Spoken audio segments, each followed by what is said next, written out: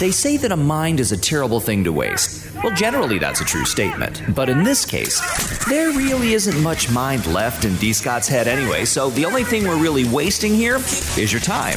Welcome inside the mind of D. Scott.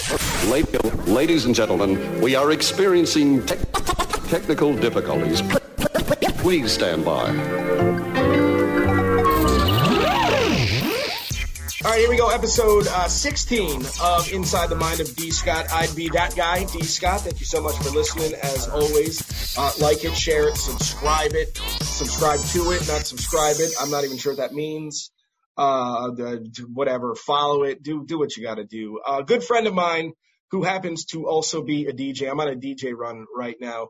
Tony Platinum on the podcast. He has no idea what we're talking about. The good news is neither do I. No, but whatever. I get to talk to another human being, and that's all that matters. Yeah, how is? I know you've been doing some live streaming and stuff, DJing and stuff. Other than that, what's going on for quarantine? Like, while you're stuck in your house? You know, I'm just making the best of it. Like, when this all first started, I think I was like anybody else. I just was like, I don't know what the hell we're going through right now. Right. So maybe it'll be 30 days or 15 days, and we'll make that. Sure, I got time now. Cool. And then it was 60 days, and now it's just who knows days.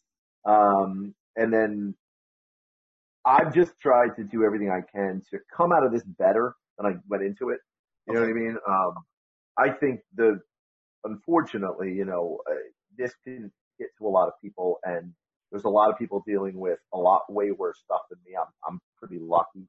Even though being a DJ and I have no gigs at all, I have a pretty good career. So, I had something to fall back on. I had stuff to fall back on, money to fall back on. There are people way worse than me. And my biggest thing was, what do I do during this? Well, I take care of myself. I take care of my family. I take care of myself mentally, physically, working out, doing things to not lose your mind. And of course, DJing was a big thing of that. I mean, that's what I do to make my connection with human beings. So the biggest important thing to me was, how do I still connect to human beings? And it's really weird doing it virtually. Because as a DJ, and you know this from being in the industry, you've been around us for so long. I mean, God, how long have we known each other? For forever. Right. The immediate reaction from the crowd is what keeps us rolling. Mm-hmm. There is no immediate reaction from the crowd right now. It's just maybe a comment in the chat room, and some people are enjoying it, and it's great, but we are not feeling that energy. A song drops, and we watch the place explode, and that is the it's much like, everybody's been watching this Jordan documentary. Right. When he hits a shot and the place goes nuts and he knows he has you, that's when Jordan goes into winning time. You know what I mean? Well, it's the same for a DJ. We're just as competitive. When we see we have that dance floor and it's ours, that puts us in the same zone that we are just going off for the next hour and a half or however long our set is. And it's hard to do that. So we're just trying to have fun with it. Maybe we have a couple extra drinks than we normally would while we're live streaming, and we're just what, the dog is looking at me weird, but whatever. I'm trying,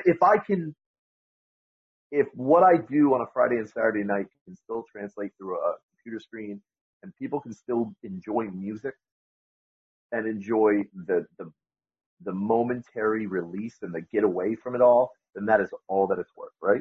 Fair enough. Yeah, absolutely. Well, we entertain, you know what I mean? I've watched a couple of yours, a couple of Dreads. Definitely was drinking. Him and I talked about it the other day. Dreads and mine are a little different. He gets he has a fest. Yeah. Yeah. Yeah. He has fun. Like, I know there was a couple of nights with Dread where I was like, all right, I'm done. Like, I got to go to bed because I've had too much to drink alone, and it's 2:00 in the morning. And, I jump on social the next day and I see the video, and it's like the last one where, he got kicked off and jumped back on. And the last one was like an hour and a half ago. I'm like, what? Like, he started at like 10 o'clock and went till like 4 or 5 in the morning. Listen, we could go forever, but at some point you're just like, so my rule has been 2 hours. Like, I'll do 2 hours, and if I'm feeling really in a good mood, then I'll keep going. And if there's a lot of participation in the room. But the biggest frustration is, you talk about being in a zone. I heard your podcast with Dredd. We get our zone broken in live because some jackass comes up to us and interrupts us in the middle of our flow. Right. You know what I mean? And it's like, bro, I need this song because it's my girl's birthday. And I'm like, I don't give a shit about you or your girlfriend. Just who cares? Just let me do. I'm a professional. Let me do what I do. Right. But we get our zone broken in a live stream when Facebook or Instagram kicks us off. Right. And it's maddening because whatever the reason, Facebook was started for people to connect. And because everything moves to a corporate bullshit thing of money rules over content and what the original thing was designed to be, we as DJs who are just trying to make everybody happy right now are getting kicked off for playing music that is just meant to entertain. Right. That's all we're doing, So that's it's frustrating. Then we got to restart the feed and we got to deal with it again, and then we lose half of our feed, and they think we're done, and whatever. Which to me is weird. I mean, I get it to an extent because of the side of the business that I'm on with the music and dealing with record labels and stuff. But I always thought that was more so for like monetary gain. Like, you couldn't use their money you couldn't like resell it. You can't use it without their permission in the commercial. You can't correct use it without their permission. If there's some sort of return on that, you guys aren't making anything doing these live streams. No. And I think all of us have gotten really good at copyright law now. Yeah. Every one of us has Googled the Fair Use Act of 1976, and it's like, we know it to a T. But at the end of the day, and while every one of us is submitting disputes when they are blocking our videos or muting our videos, and we're all winning our disputes based on that Fair Use Act. However, doesn't stop the bots from kicking you immediately. You know what I mean? Like, the bots are still working against you. And I get it, but if I'm dropping a Tribe Called Quest song, I'm pretty sure Q-Tip doesn't give a shit.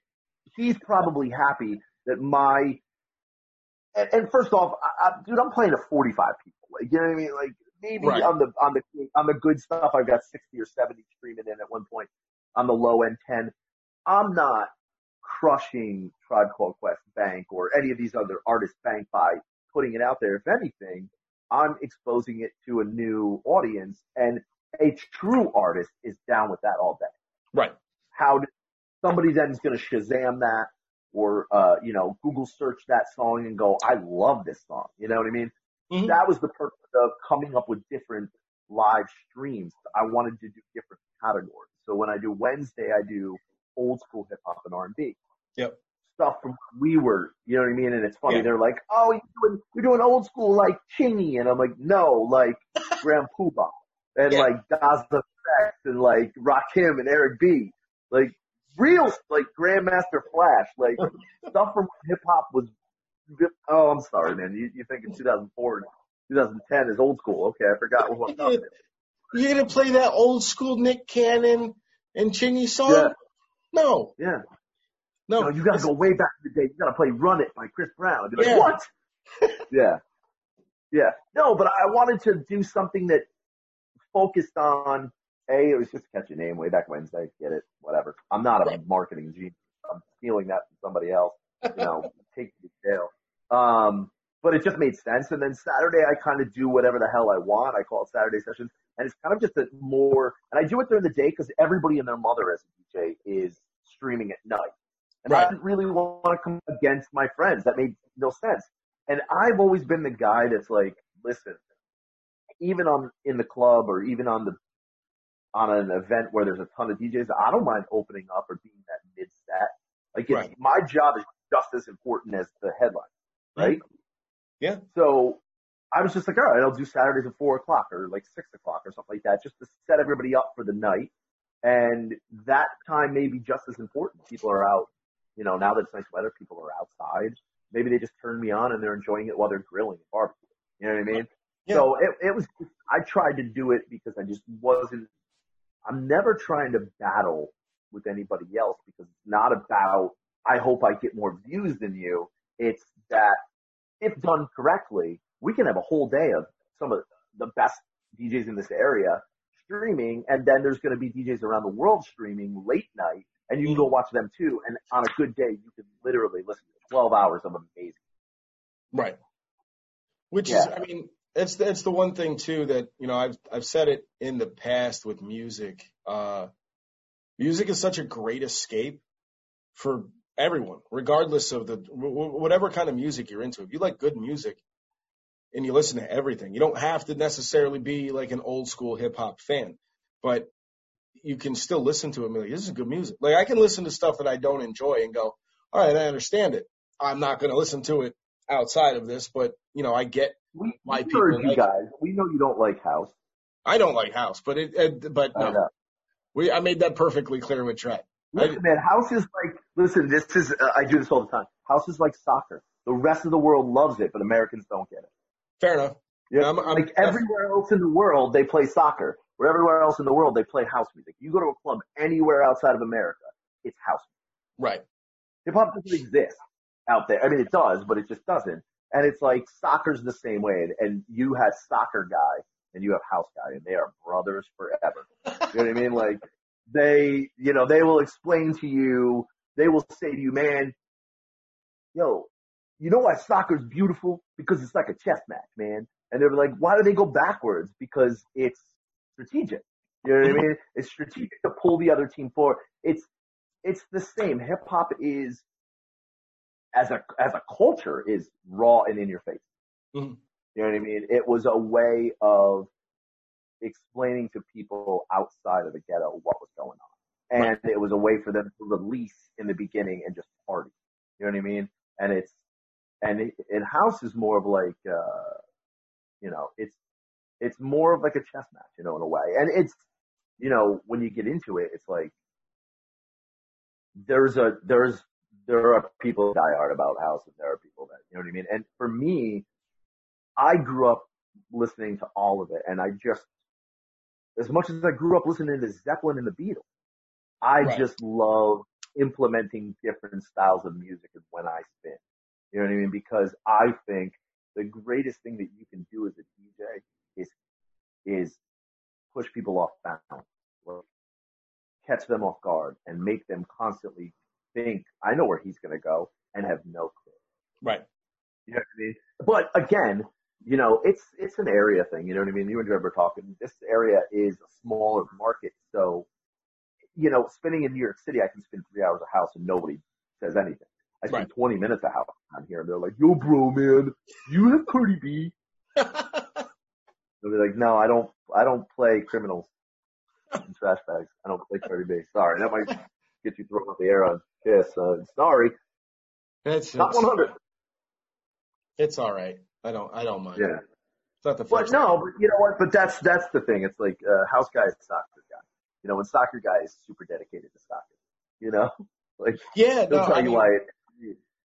For me, I never got into soccer, but I have a ton of respect for the people that play it. I would never knock the sport. Same thing with hockey. Like I'm not going to sit and watch hockey, but I have a ton of respect for the athletes that play it because it's constantly running. Like baseball, you're standing there waiting for someone to hit you the ball. Football, I love it. You love baseball. I know you love baseball, man. Right. How many times have we done the Valley Cat games together? You know what I mean? Like, but I, you know, for action, you know, people are like, well, there's no scoring in soccer. I'm like, dude, baseball is like 4 hours long, and you literally just sit there and wait for the guy to throw the ball. And more times than not, the guy with the ball has the advantage on the guy with the bat. So what the hell? Yeah, no. Right. And you know, look, man, that's the beauty about life. Like, you have the right to like and have your argument to why you like a certain sport. That's why sports and music together are these amazing things. You know, the fact that we're all going through this and there's no live sports, that's almost like, holy shit. You know what I mean? Like sports are the one thing that, sports and music. Could you imagine if there was no music either? No. Because sports and music are the two things in the world that, regardless of who you root for and the passion that you put towards a team or an artist or a style of music or whatever, really when it comes right down to it, those two things unite and feel bigger than anything else. Right. You know? Absolutely. I remember after 9/11, that first game played in Shea Stadium, and it was Braves Mets, and it was the first game played back in New York, and I can remember that day like it was yesterday. And Mets are losing, and Piazza steps up and hits that 2-run shot to give us the lead, and man, it was like every New Yorker could breathe, sing, cry, like they could just let out emotions of what we were all feeling about for those last few days. And that's music, man. When it hits, you feel no pain. Right. You know what I mean? That's the beauty of it. I try not to think about the 01 season because although the Yankees they made the World Series, and I'm like, well, they got to win, man. After everything that happened in New York City, it was like, it's like destiny. How are they not going to win? And then they lost to the fucking Diamondbacks. Hey, listen, man. I try not to think of any season as a Mets fan. Fair enough. I'm just like, hey, we went to the World Series a couple of years ago. How'd you do? We lost again. I feel like the Mets feel like LeBron until he won one. You know what I mean? Like, we're here again, but probably know how's this gonna go. So, yeah. I'm looking forward to baseball season this year, as always, until about May. And now, whatever. We had groups that you ran into when we went through Danny's things, and we had plans to go to some Yankee games. We were actually going to go to Cooperstown to go to the Jeter induction, which now we have a little bit more time to plan it, at least, because we literally had nothing. They were like, we'll go down and we'll do a thing, and I'm like, okay, how are we getting there? Where are we sleeping? What are we doing? And they were like, I don't know. I'm like, what do you mean? I don't know. We're going to be like 2 hours from home with no plans at all. Listen, I know half that crew. That's very much them. I'm like, this isn't Woodstock, man. We're not hippies. We don't just go and we're not going to just sleep. I got a sleeping bag in the tent. And I'm pretty sure the town of Cooperstown is not going to let us just sleep on the streets or in some field. Just saying. Why they have hotels? It's weird. Well, yeah, but if you're going down that time, I'm pretty sure all the hotels were booked. I'm assuming the Jeter induction was going to be relatively packed. So pretty big. I don't know if you've heard of him. He was pretty good. Yeah, he was pretty good. He was just one vote shy of the second unanimous dude getting into the Hall of Fame, but whatever. I mean, it's really not that. And there's really only one guy that ever got unanimous, and he probably is the only guy that deserves it. Yeah. Although fuck the guy. I went for Piazza and Griffey, and it was a mob scene that day. Nice. Because you have Piazza in New York, and you have Griffey, who, whether you liked the Mariners or the Reds, you love Griffey. There's the generation of people that love Griffey like they love Jordan and don't like the Bulls. Right. Yeah, it's just Griffey. Griffey was something else, man. I mean, he was just, I got to see him play against the Yankees in the old stadium when he was still, I think maybe 2-3 years into the league. Actually saw him hit his first career grand slam, which was pretty awesome.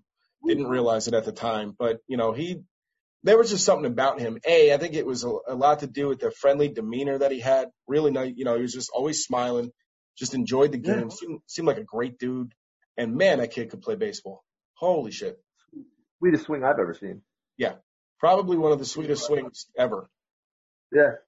I mean, and again, that's the thing. Like, you didn't have to be, a Mariners fan or a Reds fan. You got Griffey. You know what I mean? Like, you didn't have to be a Bulls fan. You got Jordan. You know what I mean?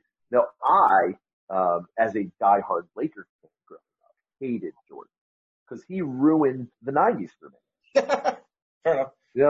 Think of me as a Laker fan. I got the 80s, we had 5 titles, and I got the 2000s, we had 5 titles. And in the middle is this beast who just is never going to be beaten. And he beats Nat Magic in 91. I cried. I'm okay with that. I cried. And I actually, funny enough, that next summer got an autographed picture of Jordan from my uncle who worked at Madison Square Garden security. Nice. My uncle worked security for the Garden, for Shea Stadium and Yankee Stadium for years. So I have memorabilia and pictures of going to, like I'm literally looking at a picture of Dwight Gooden and my uncle right now on my desk. You know what I mean? Like just random signed Dwight Gooden and my uncle. I would get Rangers talks. I'd get everything. But I got this autographed poster of Michael Jordan, and it was 92, so it was like right after all that happened.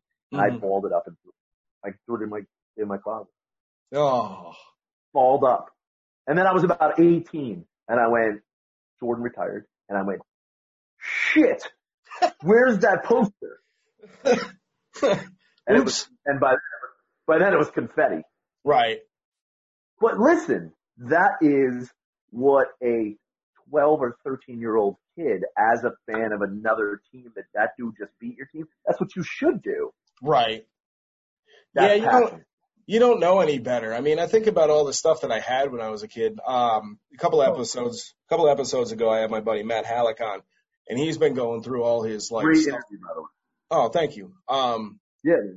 A lot of stuff he's been going through on posting stuff on his Instagram and Facebook, going through his old stuff from high school. He's got clippings from when he played Mount St. Mary baseball and papers, but then he pulls out all his Sports Illustrateds, all his Jordan magazines, USA Today, Steady, like all these, and I'm like, dude, I had all those too, but I cut them up and I put the pictures on my wall, like.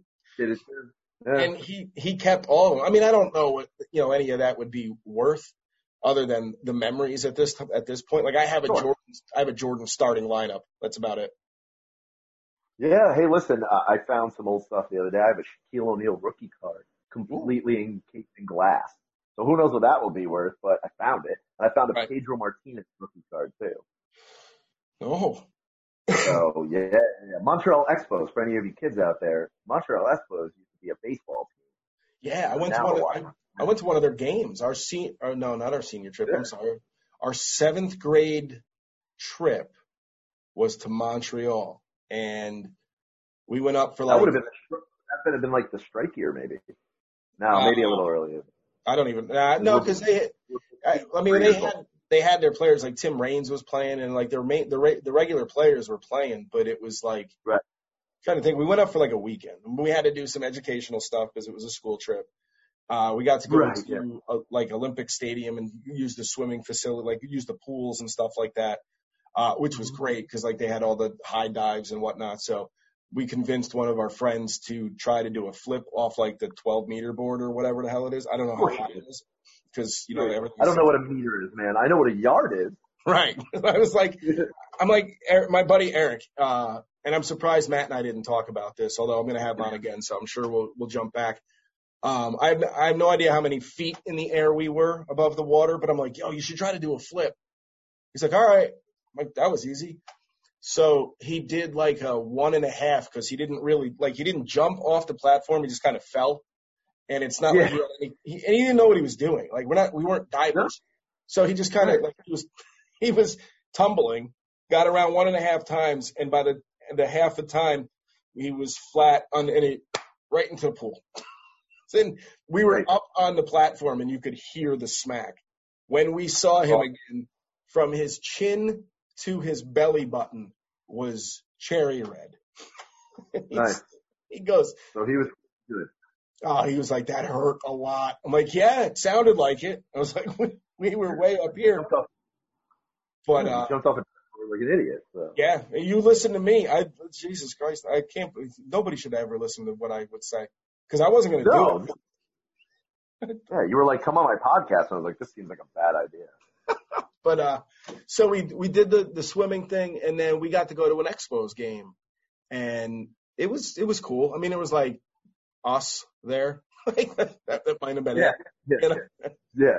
There's a reason. Where were you at? Sure you were in Tampa Bay? You sure you were in Tampa Bay? It was pretty much the same thing. Although we did see We got to see Rock Reigns steal his 200th career base, which was pretty neat. That's pretty cool. And that's really all I remember from the game.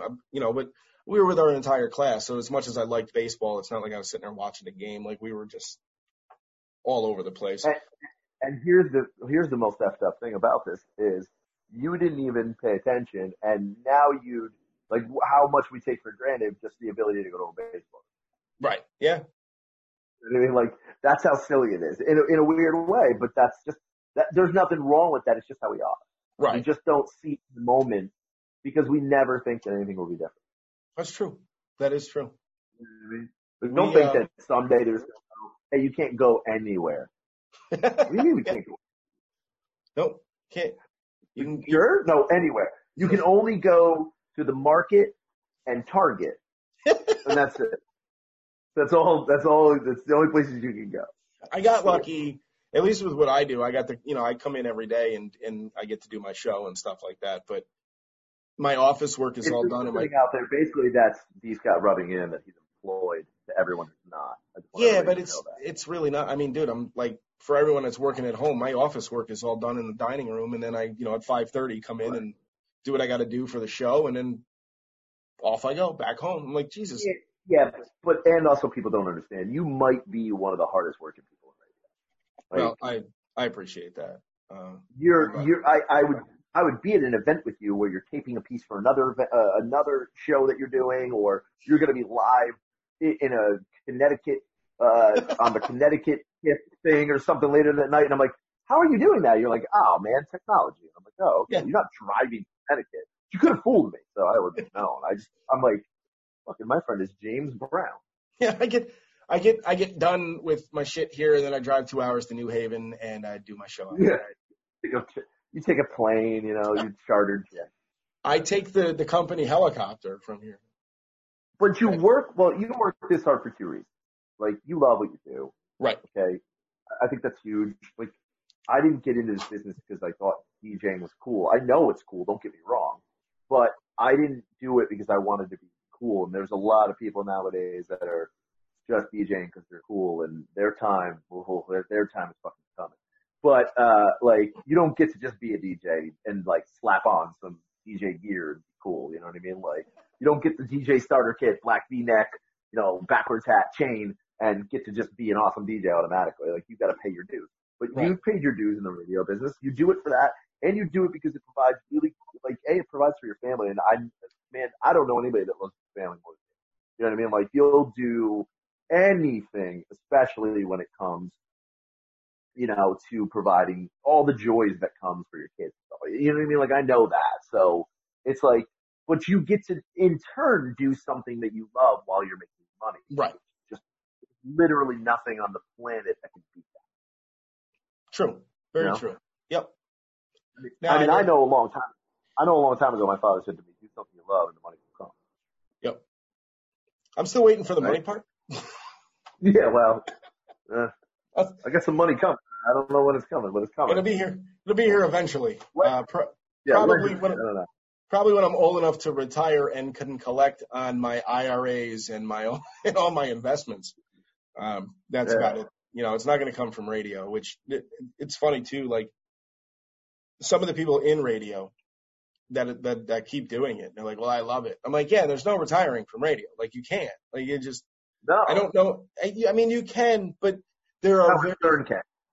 Howard Stern could do it. Elvis Duran could walk away and be okay. Ryan, Seacrest, Rush Limbaugh, guys like that. Yeah. But I mean, you always hear the one percenters. Well, those are the one percenters in radio that can walk away.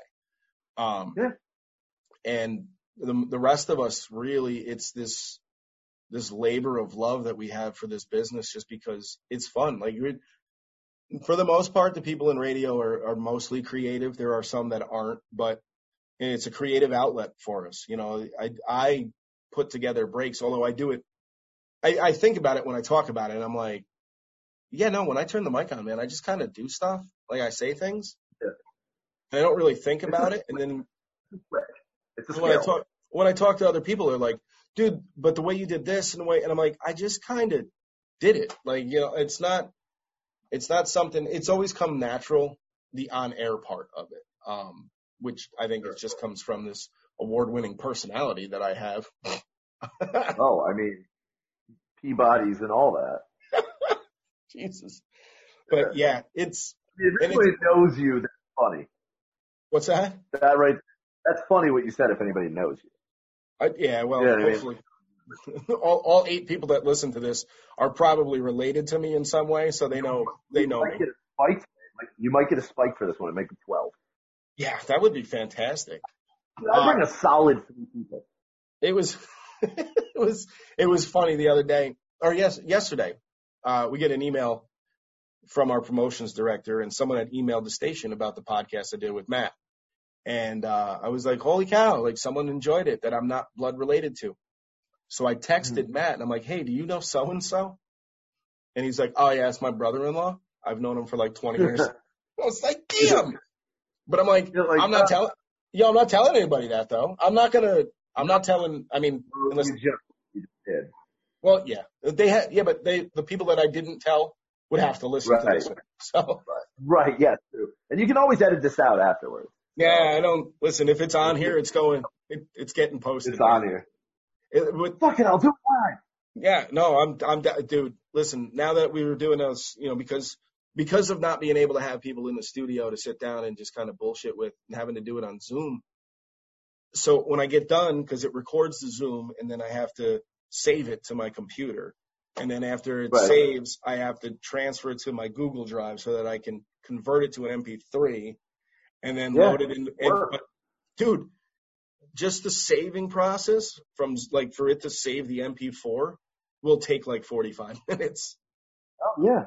Yeah. I'm like, I don't think people understand this at all. No. People that don't know audio visual and the technology behind it, they're just like, which is also why people don't understand what it is you or I do, which is why, again, you spoke about this with Red, which is why the ignorance of people is so upsetting. You know what I mean? Like, I'm in the middle of something, ass clown. You know what I mean? Like, I'm doing something, and and the funny thing is I don't know when this changed, but there's a great documentary series on Netflix called Hip Hop Evolution, and it literally starts from the beginning with Kool Herc and the whole birth of hip hop and DJing, essentially, and that is why, at the end of the day, I love house music, I love other genres. But if you're a true DJ, you have to love hip hop because that's where it came from. There's no such thing. You know what I mean? Other than that.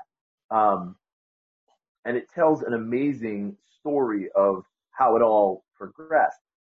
But what it does tell that always sticks in my head is for so long, DJs were it. Mm-hmm. People would come to the clubs to see what a DJ would do. They were waiting. And what we played was the culture. That's it. Right. Like if I played the Sesame Street song, you know what I mean, but dropped a break over it, that's the coolest joint on ever. Right. You know what I mean? Because what we did set the trend. And somewhere, and I know exactly where it happened, and it was the birth of super producers, because it even goes over it in this documentary. And nothing wrong with the Neptunes, the Timbaland, and all those guys. Great music. But when the producer started to become the engine for the music to get out and not the DJ anymore, the respect level of a DJ flattened out. Gotcha. And now we had to figure out a way to still set a trend. And that's why it's not the DJ business anymore. It's the music business. And if you're not producing or coming up with original content or original mixes or redrums or reworks or re-edits or, reprises, well, then forget it. Like anything. And that is why there's no respect in a lot of ways, for the DJ anymore. But for those that do, for those that do, and, Dred spoke of this, it literally I know what I do. Mm-hmm. It's a small piece of the puzzle. But I know that on a Friday or Saturday night, I know you come to the club to blow off steam. Mm-hmm. Or you go to that private event that I'm doing and you've had a shitty week. Because life is stressful nowadays, man. You know, we have never had in the history of this world more mental health issues than we ever have. Or we're just talking about it more. Right. You know what I mean? And I am super big on people sharing their truths and being their truth. Like someone like you who is like, listen, I struggle with X, Y, Z. You know what I mean? You know, even though it's not as important as the guy who fought in the war whose mental health issues were way more important than yours, Scott. That obviously it's a competition. Of course it's a competition.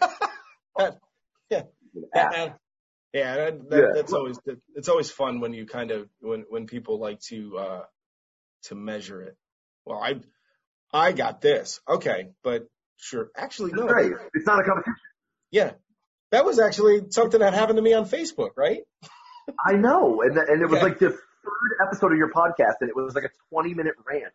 Oh, okay. Like, But I was so, for any of you that don't know, we're not, you know, shooting down, you know, the amazing things that the men and women of our military do, our frontline officers and all that. We are literally talking about one jackass that reached out to D. Scott and made it seem like his mental health issues or him caring about his friends with mental health issues didn't compute to his mental health issue, the guy that was attacking Scott. So. Yeah, it was, you know, it was fun. Because mine's more important because we're children. Yeah. You know what I mean? Like fucking 4-year-olds with no clothes. That was funny with that guy though, because it turns out my dad knew him, and considering me and my dad have the same name, I remember that, and you were worried. So I'm thinking, well, but the thing is too, is I'm thinking that guy thought it was my dad too, but I know my dad reached out to him on Facebook. Right. Was like, yo, what's your problem? Like, what are you doing? Like, and the dude took all of his shit that, like, I think he blocked me, to be honest. But, well, you know, sometimes we say things quickly and don't realize, and then it's called, you know, like alcohol braveness. Like, you're just like, and then you're like, shut. You know, but the point of it all is that I know that on a Saturday, my job is to let you blow off steam for the week. Mm-hmm. Like, if I can make you have an amazing time where you are literally going through your Instagram stories the next day with all your friends, what an incredible time that night before was. Yeah. Then I did my job because I got you through another week. It's simple, but it's a big deal. And the responsibility of that is also why it pisses me off people who don't really respect what a DJ is and just want to be a DJ because it looks cool and it gets some girls. Right. Or, you know what I mean? Like, you know, guys. Like, it is not a pickup engine. Yes, that shit comes along with it. But the point of it is there are people, you know, and your credit to you, you only fuck with those people. You know what I mean? The people that really care. The people that know that what we're doing matters and it's a craft. And we've all done, just like you, we've all done the 10,000 hours. We've all done the work to become, I don't know, a quote unquote expert. They can't see me, but I'm doing air quotes. But the point is that, like, I didn't walk into this half-assed. I did a long time ago. Right. I did it because, it seemed fun.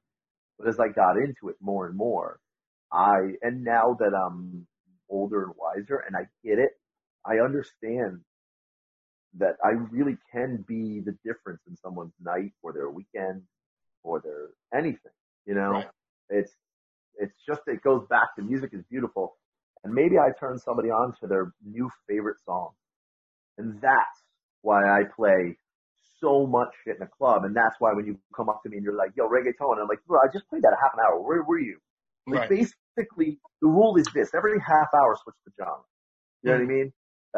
Because it's not always, it's, you know, there's exceptions to the rule, but the job should be that, especially if you're playing, you know, a pretty, you know, diverse nightclub or venue or bar or whatever you want to call it. Your job is to make sure everybody has good time, you know? Right. Mm-hmm.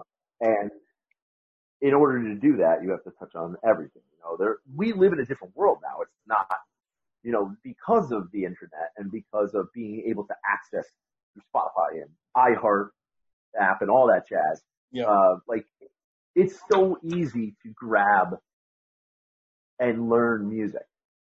So I can play everything because I don't because the crowd knows it. Right. You know what I mean? At least they know Latin, or they know world rhythms, or they know reggaeton, or they know hip hop, or they know house, or they know techno. They know a little bit of everything. And as long as you can stick to those core songs of that genre, and then throw a couple, like, you know, because you've always got the, again, like soccer guy. Oh, you're playing commercial shit, dude.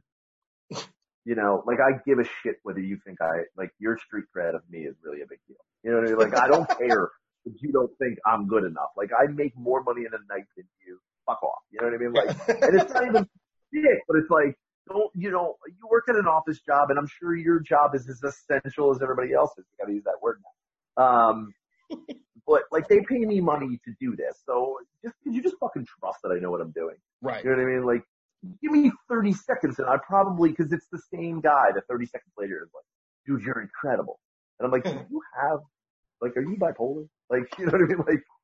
Like, are you the same person? Is this one of your personalities? You know, it's the same how, you know, at the peak, you can be throwing an amazing party, and people are just telling you how amazing you are. Then 30 minutes after you're over, you're carrying your equipment out of the venue, and you're like, oh, excuse me. And they're like, fuck out of my way, dude. And you're like, I'm the same guy that you like, you know, but I don't have headphones on, and I'm not behind a booth anymore. So it's like, you know, Bruce Wayne Batman. You know what I mean? Like, you're a completely different person.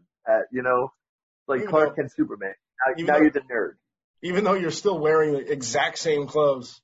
You don't even, like. Yeah, and by the way, I'm dripping with sweat, and I've just poured my heart out for you. And you can't, well, I'm carrying 60-pound speakers 2 at a time. You can't just, like, move 2 feet out of my way, you know, because, you know, it's ridiculous, man. It's ridiculous, but I know why I do it, so you put all that away, and you just say, you know what I mean? Like, you can't let, in anything in life, you can't let those people get to you, because you just, oh my God, I'd lose it every day. You know what I mean? Like, you know, it's funny, like, there's a thing that I always see on, like, on social media is floating around, where it's like, you can't make everyone happy, you're not pizza.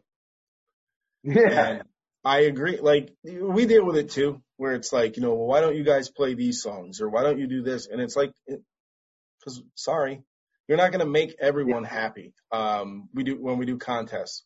Well, how come I didn't win? Because you weren't the right person to call. I don't know. Right. Sorry, man.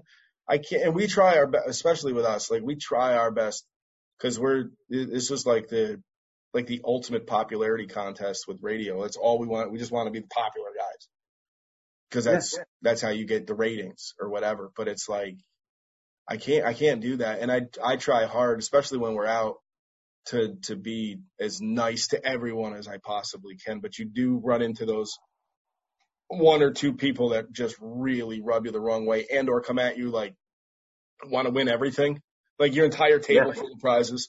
They're like, give me all of it. I'm like, I can't do that, man. I've been here for 5 minutes. I can't give you everything. Like, I got another. Well, that's the same person whose parents never spanked him and told him no.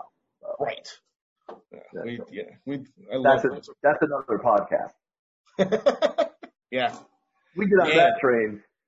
Yeah, no. But I try my best to not offend anyone on my podcast, although.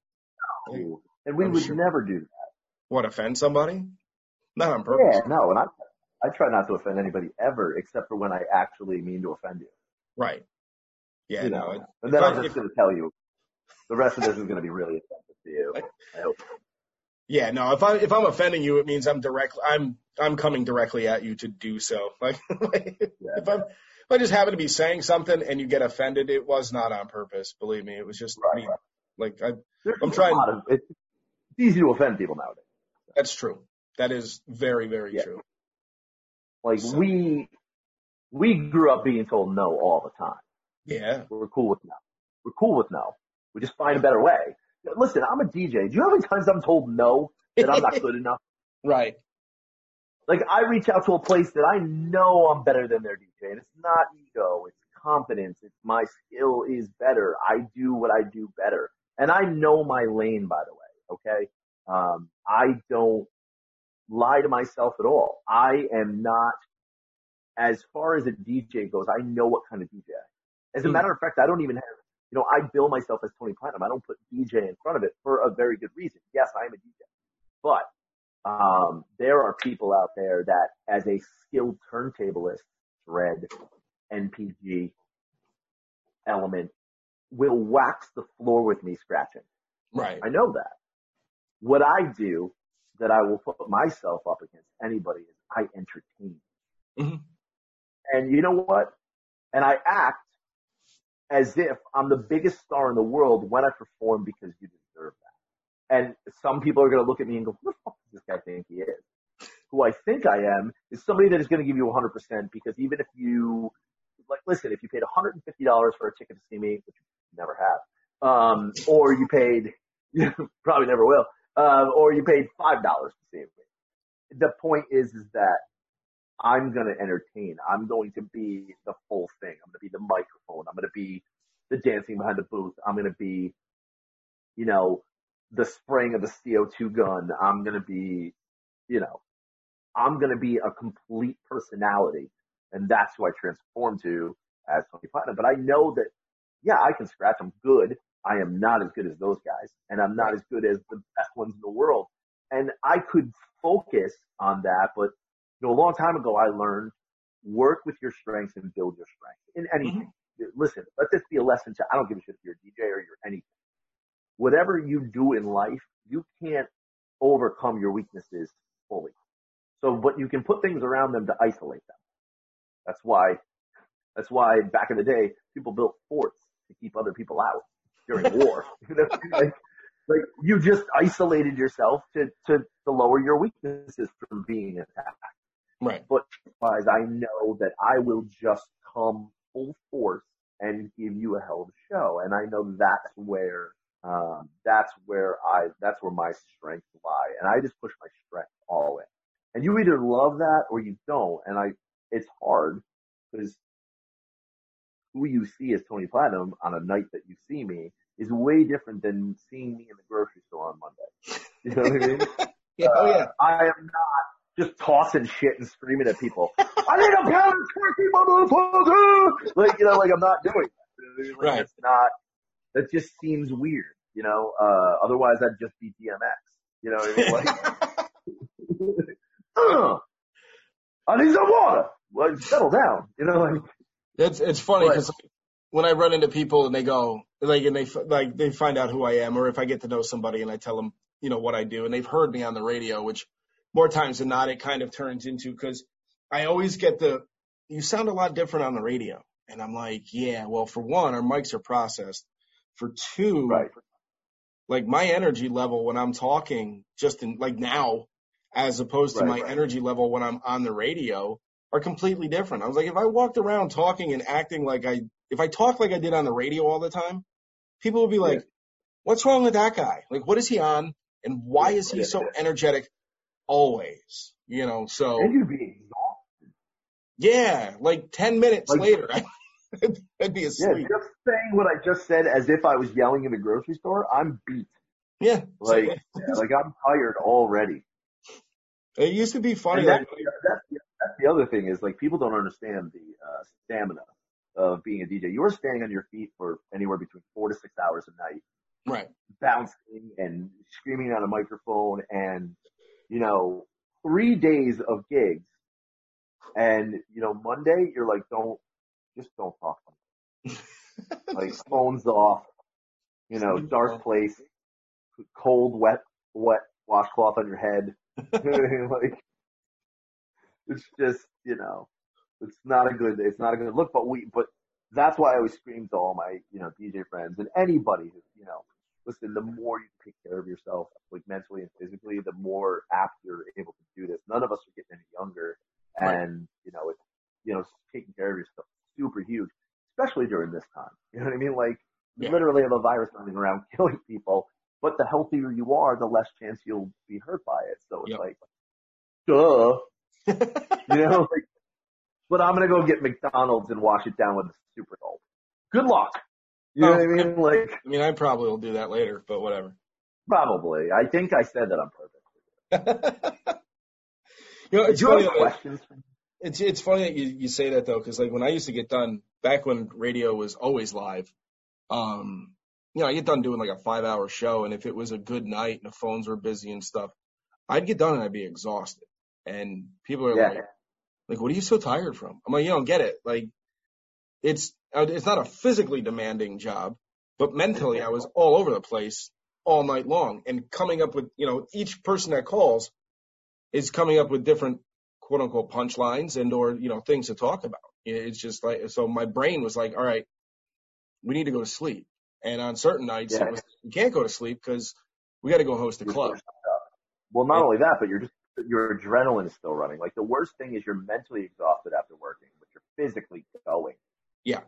Because your body feeds you with adrenaline, and that's the thing I don't think people get. I am not physically exhausted. I am mentally exhausted. And that's what pisses me off when people come up all entitled and are asking things. And don't get me wrong, man. I love, sometimes a great request is a lifesaver because it might put me in a way that I never would have thought of, or I haven't played that song forever. I really appreciate you. I don't buy that person a drink because I really appreciate that. But what they don't get is I am looking out at a sea of people, and this is a skill that some people have and some people don't. And it's like being able to shoot a jump shot or, do what any other athlete or artist or anybody does. There's a skill that I believe that I was given at birth, and I crafted it. I can look out at a room and read 300 people and know how to move 300 people for 5 hours. Right. And my mind is pinballing 65,000 songs at all times. Right. So that's why I don't want you interrupting. Because I'm in a zone and I'm in a train of thought. And I know it sounds pompous and stupid, but it's absolutely true. And you can ask any DJ. We are up there literally looking at, I see the way this person is dressed. I see the way this person, what drink they're having. I know what this group of girls are in their mood by the way they're dressed or the way they're acting. Like, I know what music, like a good salesperson knows how to pick apart someone that they're trying to sell to. Mm-hmm. I know how to pick apart a crowd because I've just done this. It's the 10,000 hours. I'm looking out at people and I'm going, I know what to do. And sometimes I'm wrong, but the really good ones, and I consider myself one of those, the really good ones know how to get it back real quick. Like, Jordan missed some shots. Kobe, God rest his soul, missed shots, but he's still gonna score 40. Yeah. You know what I mean? Yep. Like, I know that I might jump off for, 3 or 4 songs and I might lose it, but that's okay because the bar makes a little bit of money and the owner's happy because, you're dancing, you're not in the bar. So that's really our jobs too, is the register. I tell people all the time, man, you're not listen, we're not, again, DJs, the culture is different now. Right. Our job is to ring a register. And the more people in there sweating because they're dancing, the more they're drinking. And it's just like, it feeds off each other. And that's really how it works nowadays. And so it's great to be a great DJ. And there are some people out there that value it. But I have certainly worked with some people that don't have any value in what I do at all. Like, they just don't see it and they'll never care. And I am a pawn in their game. And it's why I don't do residencies as much anymore, because I don't like working for somebody, because that relationship ultimately will sour sometimes when that person doesn't respect the blood, sweat, and tears. You know what I mean? Yeah. And you and I have had these conversations. You know exactly what venues I'm talking about, what bosses I'm talking about. And it's because I'm just somebody that I put in 100% no matter what I do. And I get really upset, as anybody would do, when that effort isn't seen as the value that it actually brings to the table. When you are telling me that I'm, like, just to be a dick about it, like, yes, but, and I see it, but I'm still not going to pay you, or you're still not going to get this, or I'm still not going to give you that, because you're not Calvin Harris. I'll be like, well, fucking nobody's Calvin Harris. He's Calvin Harris. You know what I mean? Like, you know what I mean? Like, right. Sorry. You know what I mean? Like, yep. So, but I'm not going to stop because I love it. Right. Yeah. No. I mean, when I was talking with Dredd, I mean, like, the closest I come to any of that stuff is when I come in and I host for anybody. One of the things it was funny because you mentioned, ringing the register. One of the best things that we had at Sneaky Pete's was the location of it, because you Yeah. couldn't bar hop because of where it Nope. was. Like if It you could have been a literally, detriment or the best thing ever because like you have to go there. It's not Right. like you can stumble on CTPs, but once you're there, if they could get 500 to 700 people in the door, they were there forever. yeah. And Yeah. it was, Jesus, when we were doing Bang Thursdays with Bill and I was at that other station and there was like 1,200 people on a weekly basis. And I'm like, well, and the bars were always busy, but I felt like every once in a while, Paulie would throw on a stinker just so people would go to the bar. You know? Yeah, Like, it's honestly, it's actually a thing. It's called turning over the dance floor. oh, okay. Like, I'm going to notice in a night that the same 200 people are on the dance floor, and I'm going to notice there's people at the bar. Well, Yeah. their drink isn't going to go as fast if they're just standing at the bar and they're not having a good time. Right. So I know that, okay, for the last hour, I've been playing a certain style of music or I've been going in one direction. I'm going to completely switch it up. You know what I mean? And I'm going to do it in a good way. Like a good skilled DJ is going to be able to transition genres and ideas and BPMs and all that without anybody hearing. But what it will do is, and it works almost, 60% of the time, it works all the time. No, that doesn't make any sense. It doesn't make any sense. It smells like gasoline. But I watch the people from the bar go to the floor, and I watch the people from the floor go to the bar. Right. It's just, there is no rocket science to this. And I also tell dudes who come up to me and be like, yo, why don't you play something like, and I'll be like, dude, I don't DJ for you. I DJ for girls. Right. Because if girls are dancing, you'll have fun. Yep. If there's no girls here and they're not having fun, then this is just a frat party. Yeah. And yeah, I've had the discussion with people as well. And I'm not even a DJ, but I'm like, dude, I don't really care what music you want to hear. I'm like, the DJ and we're all focused on the women because where the women are, the guys will be. And that's how, it's just the way it is. It's why every club does ladies drink free before midnight or $1 off drinks for all ladies, or you know what I mean? They never do dudes night out. Nobody has ever done dudes night out at a club ever. No. Never. If you do that, I guarantee that club didn't last very long. $1 drinks for the dudes, the place will fall apart.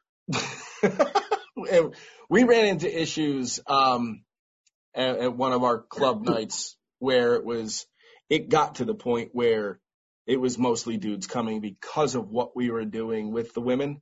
Yeah. Yeah. And, you can only do so many wet t-shirt contests and jello wrestling nights and thong contests before the skanks go away. And all of a sudden, the girls that are quote unquote respectable are like, I'm not doing a wet t-shirt contest, or I'm not showing my ass, or I'm not, you know what I mean? And it's like, or I don't want to go out tonight and roll around in a tub of jello because what the fuck do I do after that? Like the night's over. Yeah, now my clothes are ruined. Yeah. So then it was like, then we were running into an issue, and this was under different management, and actually I think different promoters at the time. They're like, Bill was gone, and it just turned into like sausage party, and I'm like, what happened here? Yeah. I'm like, this is, and to try to explain to some of the guys that weren't there on Thursday nights, seeing what we saw, that were now coming in to try to tell us how to, we're making the decisions and doing what they thought was right. And I'm like, I had a discussion with a promoter. It was kind of comical because I don't think he really knew who I was. And not to say that you need to know who I am. Not that he cared either. He's probably like, who's this fucking this guy? Well, the thing is I was there. They had a host that I'm good friends with. And he was trying to get me in there to kind of offset some of the nights he couldn't get there or whatever, which after finding out the terms he was doing it on, I was like, I don't want that shit anyway because I value my ability. I'm not coming in there to host for 4 hours, and you're not paying me for 4 hours what I would get in 2. I'm not doing that. Right. So no, hell no. So but while we were talking to him, and I was like, some of the stuff that I had thrown out there, some of the stuff that we had done in the past and musically and what FIBA was doing on Thursday nights and stuff like that. And this guy was like, and one of the things I told him too, I was like, some of the classics, Living on a Prayer, Pour Some Sugar on Me. The sing-along songs that Yeah, are sure. they're timeless. Everybody knows them. And this dude was like, oh, maybe you could do that like at this place or that place, but that won't work here. And I'm like, I watched it work here, bro. I'm like, and it does work here. Yeah, I was like, and not for nothing, buddy. It worked here when there was 1,300 people here, and I'm looking around, and you got 150 if you're lucky, and 150 people in Sneaky Pete's, which was a big ass super club. It was like it's like me standing in the middle of Yankee Stadium alone. Right. Yeah. You know. So I'm like, and you know, the problem is there's a lot of people in positions of authority that have no clue what they're doing.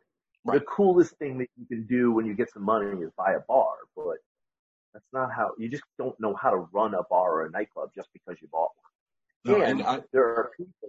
I don't know how many times I've been brought in this area, and every place that I've ever worked that is just opened or needed a reboot or whatever that let me do what I do. And I'm not saying I'm magic. I'm just saying there's a formula and just don't mess with it. If you let, like, and other DJs know this too because they've all done it. We've all been able to like revive places or open a place and have it have years of success. Every place that they've ever done that has always worked. Any place that you bring somebody like myself who's got 20 plus years in this business and I know what I'm doing and I'm just telling you what works and you tell me, but that's not how we do things, I immediately know you're going to fail. Right. And you sit vacant. Then there's a vacant spot sitting in a mall somewhere because you didn't listen. You know what I mean? Like, yep. Or I don't know who I'm pointing out there, but or you have to, stupidly enough, you know, you butt heads with me after years of success because you don't want to give me what it's worth. And also telling me that some of my ideas don't work. Then I leave, you replace me with 4 or 5 DJs and then start doing all the things I told you to do. It's like, it's just the problem with anything is ego rules the world in too many ways that it shouldn't. Mm-hmm. We are all here to make money. And if you've got somebody, I have never as a DJ ever wanted to do this alone. I have wanted to do this with all of my friends as much as possible. Mm-hmm. There's always been an issue in this area where DJs just are too worried about their own shit. Not all of them. Some of us work together, but there have been years, I'm talking years, DJs that don't like me because I'm too commercial and I get paid to DJ. Like, sorry, I got bills. I don't know what the fuck I tell you. You're mad because, like, and it's the same DJs that are mad now that I'm live streaming from my office because it's like, bro, I'm sorry I took your gig live streaming from your bedroom. You know what I mean? Like, that was the only gig you had. Yeah. Like, I'm sorry.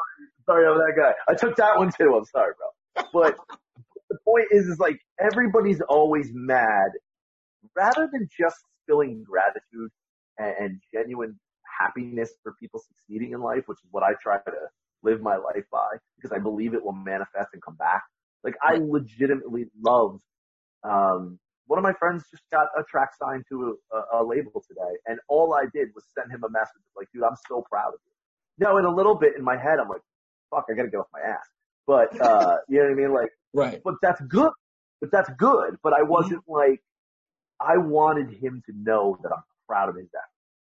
You know? And if more people were like that and more people worked together, you know, you spoke a lot about, I know you got some connection to the Tampa area.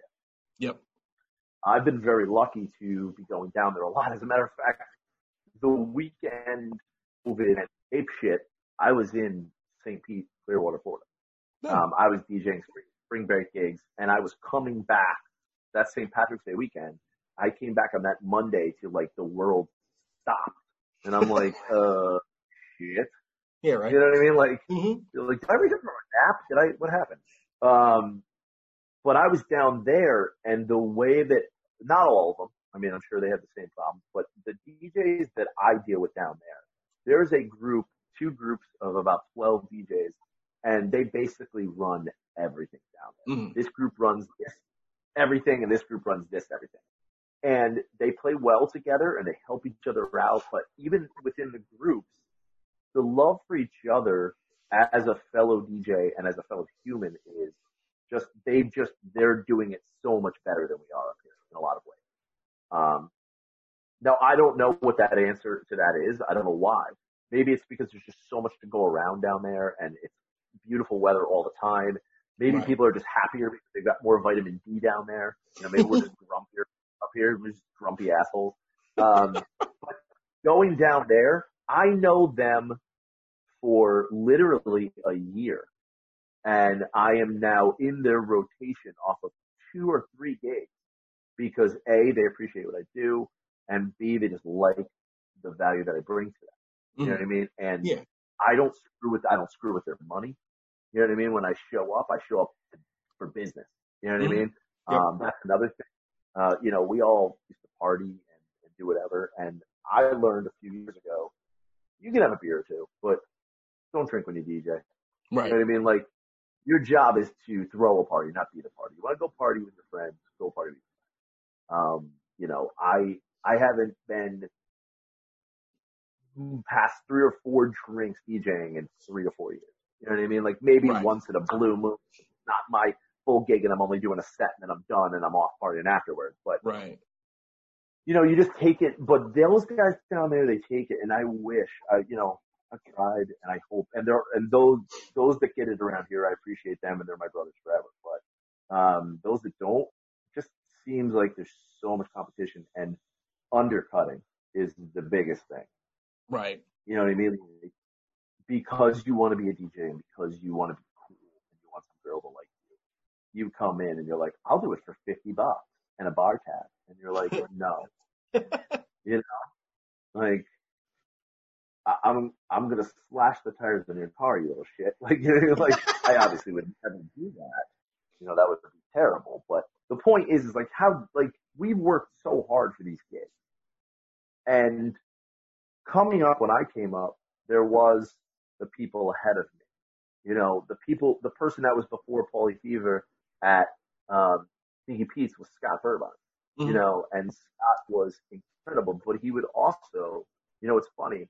I look back and Scott and I are super close friends to this day.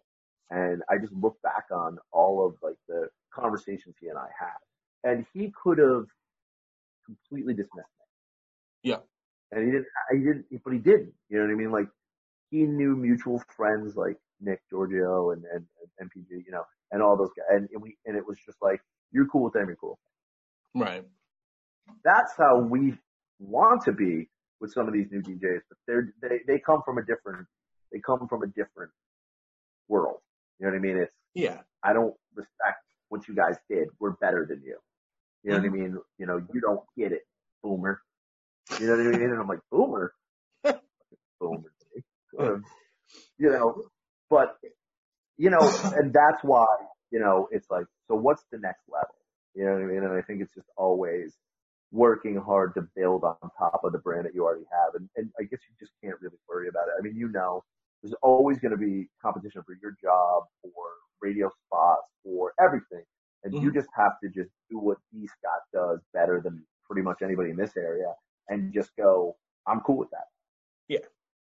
Well, it's funny too, like with the similarities with the stuff you're talking about with your up and coming, this new generation of DJs and like the new generation of people that are getting into radio where they, there's some of us that do things the way we've always done them, yet we have kind of morphed into what radio has become today, where we don't have the same freedoms we had because the attention span is shorter. So our talk breaks need to be narrowed down. And, we're real quick in some of our breaks that we're supposed to do, but yet can still entertain. Like it feels to me like in what we do or what I do, the entertainment value has kind of gone away. Hey, look, friends. That's technical support. That's a glass of water from Chad. But so like, and it just feels to me like the entertainment value of what we've done or what we do on the air has gone away. You said something earlier about somebody had a shitty week and your job for for them to come out and blow off steam. Your job is to make sure that they have a good time. I heard a quote a few years ago from a friend of mine who was leaving New York City radio to go do other things. And he said, you know, he said it on the air, which I thought was ballsy for him to do anyway, just because, you know, we kind of stopped everything down and said thank you to his listeners.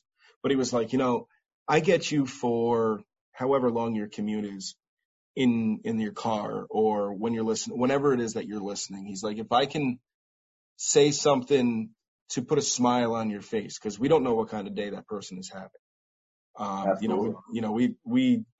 My business is, my audience is not there. It's kind of like DJing virtually. You have no idea if it's working or not. But if I can say something to make you smile or make you laugh or just kind of, just for a few seconds, make you forget about how shitty your day was, then I'm doing my job, you know, and that's, I try to do that all the time.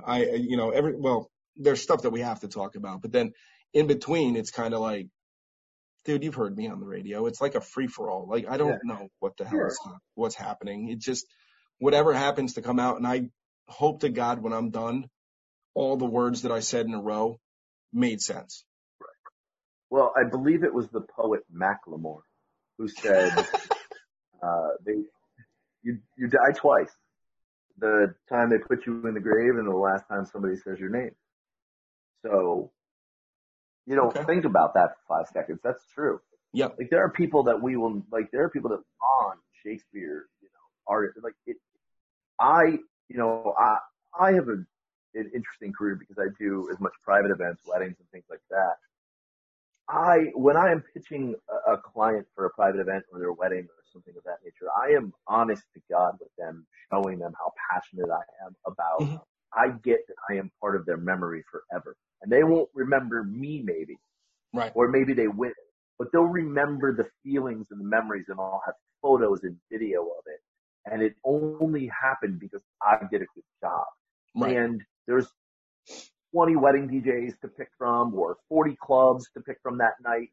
If you come to mine, if you hire me, I take that with a huge responsibility. You know, with great responsibility comes, with great power comes great responsibility. So, I believe that was the scholar Uncle Ben. So not the rice guy. That was a different dude. Or maybe it's the same guy. We don't actually know. I don't think really. Family has never told us. Maybe it's off the same cat. So, man, that would just fuck up all the Marvel movies right there. Telling me the guy that made the rice was Spider-Man? Uncle? I don't understand. But I do believe that I connect, and it's a big thing. It's huge with me, that after it's all done and after the night is over, that the way that you felt about what I did is never fading away. Like, I want you to enjoy what I did that night as much as you'll enjoy it 20 years from now. Right. Which is also, I don't think that's, no, and that's one of the reasons why because I get an ungodly amount of requests for me to DJ things for people, and I'm like, you guys don't seem to get it. I'm like, you know, even though no matter how well they know me, they're like, my daughter or this so and so is graduating. Can you DJ their graduation party? I'm like, you've known me for 12 years. When the fuck was the last time I told you I was going to DJ somewhere? I'm like, and they're like, oh, like, you don't DJ? I'm like, no, I just know DJs. And when it comes to the special events, you're usually the first person I reach out to. I would say 99% of the time. Like, I'm like, because I know that you have, you do that as well. And you do that as well as you do when you're out at a regular venue, you know, the private events, because of the respect you have for what you do and the respect that you have for your customer as well. That you're going to give them a good time. You're going to give them I'm not going to send them. Well, and it has something to do with me too, because I'm not trying to make myself look like a dipshit for sending them some yo-yo. No. So more than we already look like. Right. Like, I don't need help with that. I can do that all on my own. I don't need to ruin I don't need to ruin the kid's graduation party too. Like, right. Well, and you know what? I don't know if it's, I really just truly believe it's doing the right thing because it's the right thing to do, and it's just that they're a human being, like, ready to celebrate this amazing life event, and how dare you not be prepared Right. and not, you know what I mean? Like, I know it's not your world, so you don't understand, but we've all been in an event that something went wrong and you're like, we'll never get those memories back. Or right now, I mean, Jesus, I've probably rescheduled 10 weddings this year, or numerous events. You know what I mean? Club dates that I had, ideas that we were starting, things that we do every year. You know, like my rooftop party at Harvey's that we started last year, that was a huge success. A Friday night rooftop party. No place in this area has ever done a New York City style rooftop party until Harvey's let me do it. And I am super appreciative of that. That was something that I said, this is what I want to do. I want to do something different. I want to play mood music for like dinner while the sun sets, and then build it into like a New York City style, like, fun dance party. You know what I mean? And it worked. It worked last year. It worked because I have amazing people, like those that own and work at Harvey's, that believed in me. And, you know, venues like that across the place that I'm like, I want to do this. And they're like, I love that. Let's do it. Nice. But who knows when we're going to be able to do that again. And people were really looking forward to that as soon as the weather breaks, we're on that rooftop. Or as soon as the weather breaks, brunch parties. Or as soon as, you know, all the charity events that I DJ for that raises money for really, really amazing and worthy causes. All that stuff is being pushed, and it's like, shit. Right. You know? Yeah. Not because it sucks that I can't do them, because it sucks that it affects other people. And man, just at the end of the day, we're all human beings, dude. Just have, like, you know, just have the thought that somebody else is upset about it. You know what I mean? So when you come to do somebody's wedding, birthday party, anniversary, a club night that you're hired, like, just do your job. You know what I mean? Just come in there and just do your job. I am the least Patriots fan on the planet, but, you know, it works, man. Just do your job. Right. You know what I mean? Just do your job and you'll be fine, because you know what? At the end of the day, you can look yourself in the mirror. You can sleep at night. And you know, I just had a couple run up to me. I did their wedding 15 years ago. Age alert. 15 years ago. And they remembered me. And I recognized them a little bit right away, but then it all took a couple minutes because 700 plus weddings, holy shit. You know what I mean? I don't remember them all. But I remembered. And we were talking about stories that night. 15 years later, man, they still have, like, they were so appreciative of me. And it's the same as people that I DJ'd a nightclub and they see me 5 years or 6 years later and they're like, hey, aren't you Tony Platinum? And I'm like, I am. You know, it's always usually in a bathroom, which is I'm like, that's weird. Not Tony Platinum. Right now, I'm not. If you wait 5 minutes till I watch, then I'll be Tony Platinum all day. But it doesn't matter. Like, I'm happy. You know what I mean? And as long as you just talk to a human being on a human being level, like, I'm glad that I was part of that.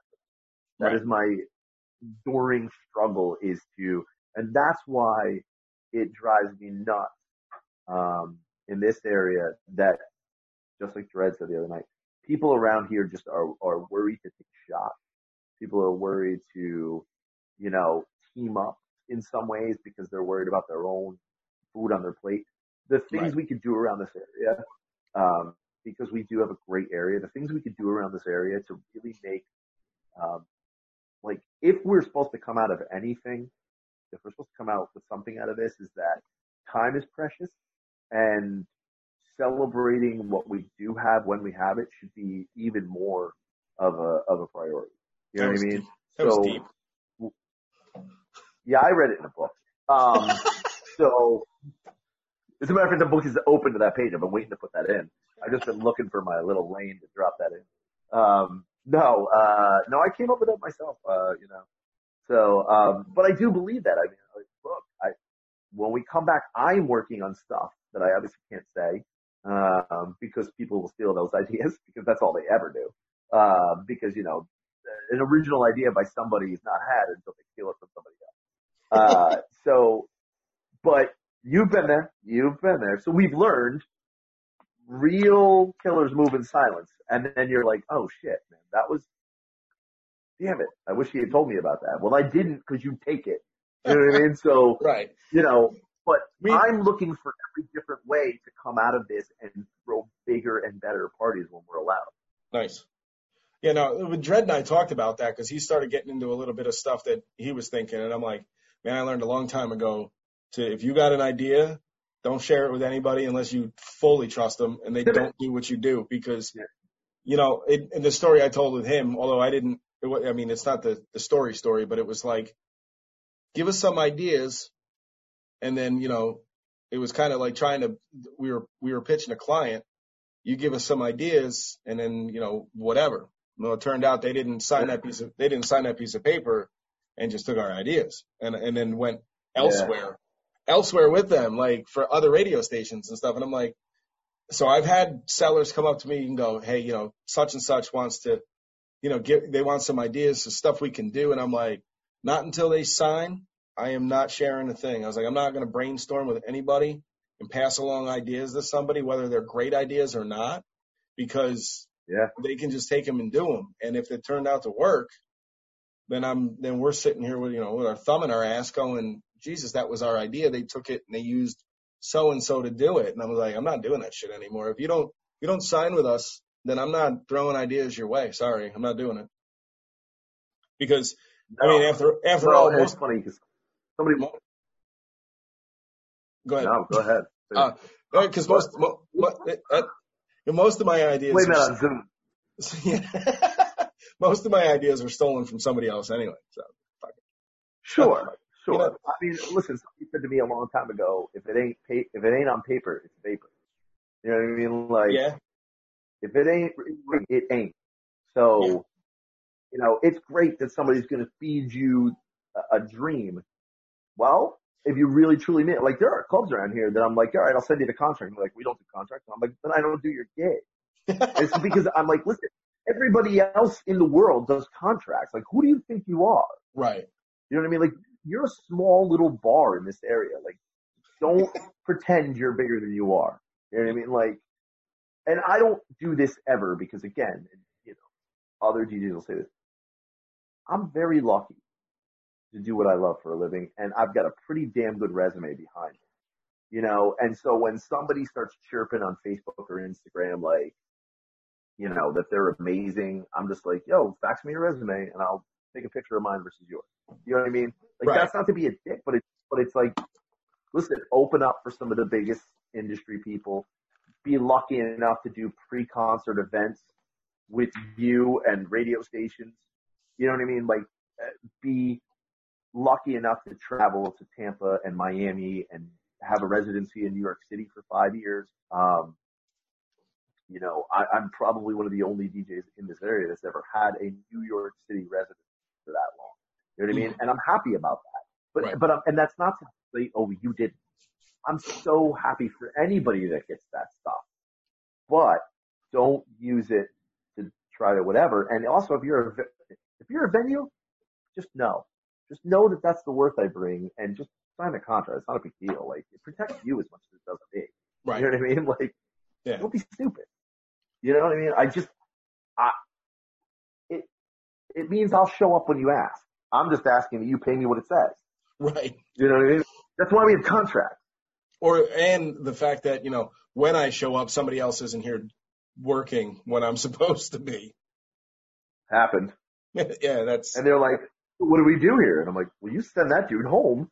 It's on me. That's it. Yeah.